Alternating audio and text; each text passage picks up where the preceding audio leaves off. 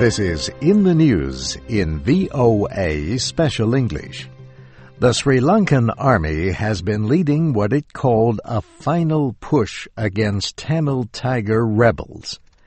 A military spokesman told VOA that the army hoped to free all civilians trapped in rebel territory by Sunday. The military said troops were moving in from the north and the south on the narrow area of coastline still held by the rebels. On Friday, the United Nations Human Rights Office called for an investigation of possible war crimes in Sri Lanka. The office said the behavior of the military and the rebels could meet the legal meaning of war crimes and crimes against humanity. A UN spokesman expressed concern about reports that government shelling has killed civilians. He also expressed concern over reports of rebels shooting those trying to flee to safety. This week, UN Secretary-General Ban Ki-moon sent his top aide to press for an end to the Sri Lankan conflict. Almost 200,000 Tamil civilians in the north have been displaced since fighting intensified in January. Some people have been able to escape across the waters of a lagoon to a government-controlled area. But thousands of civilians reportedly have been killed and many thousands more wounded. The International Red Cross has described the humanitarian situation as unimaginable.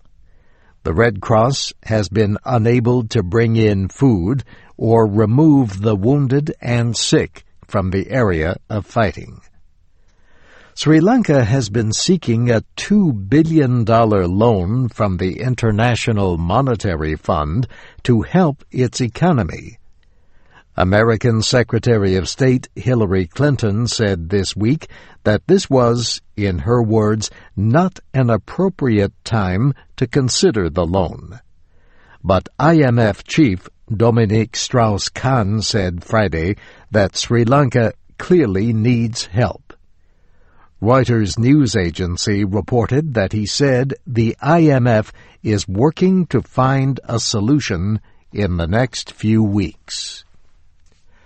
Sri Lanka is an island of 21 million people in the Indian Ocean. 3/4 are ethnic Sinhalese. The conflict began more than 25 years ago when minority Tamils began fighting for an independent homeland. The Liberation Tigers of Tamil Eelam once controlled a large area of the north and east. But now, military officials say the area held by the Tamil Tigers has been reduced to just a few square kilometers of beachfront. The government says the military offensive is also a hostage rescue operation. It says the rebels are hiding among civilians.